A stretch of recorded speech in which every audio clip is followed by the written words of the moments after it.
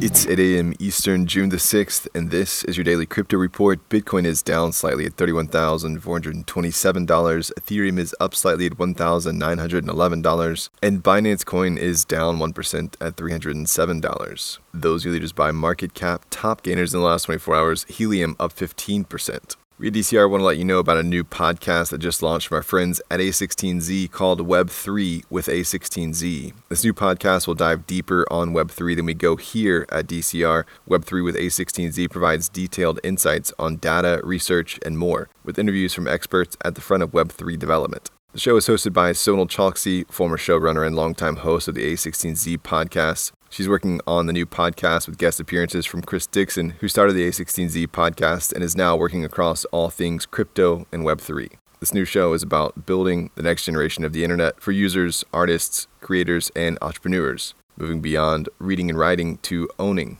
Listen to Web3 with A16Z on Apple, Spotify, or wherever else you podcast. Well, Jack Ma's Ant Group has launched a digital bank in Singapore called Annext Bank. The bank will focus on small and medium-sized businesses. The bank is in soft launch and will offer dual currency business accounts more widely in the third quarter this year. This model is similar to the 2020 Ant Bank that was launched in Hong Kong. Well, the White House is expected to issue a report on crypto mining in August. The report should cover complaints about noise pollution, the differences between proof of work and other network consensus mechanisms, as well as the controversial issues around crypto mining and the environment. Costa Samaras, the principal assistant director for OSTP's energy division, told Bloomberg it's important, if this is going to be part of our financial system in any meaningful way, that it's developed responsibly and minimizes total emissions. The report is part of a wider ask from President Biden into how blockchain technologies impact the environment. Recently, House Democrats sent a letter to the EPA calling for the agency to investigate possible negative consequences from proof-of-work mining. Advocates for proof-of-work mining argue that it doesn't create carbon emissions by itself, and that if miners abide by EPA's regulations, they shouldn't be singled out from other operations that also source electricity. And finally, Lithuania has put together a crypto licensing regime while it's waiting for the EU to get its act together. The markets and crypto assets regulation isn't due from the European Union until 2025, so Lithuania is setting some ground rules in advance. The Lithuanian Vice Minister of Finance told CoinDesk that the country decided to take practice steps, do their homework, and strengthen their regulatory framework, calling their proposed law a quick fix that the markets and crypto assets regulation can help take to the next level. Well, that's all for us today. Visit us at dailycryptoreport.io for sources and links, and listen to us everywhere else you podcast under Daily Crypto Report.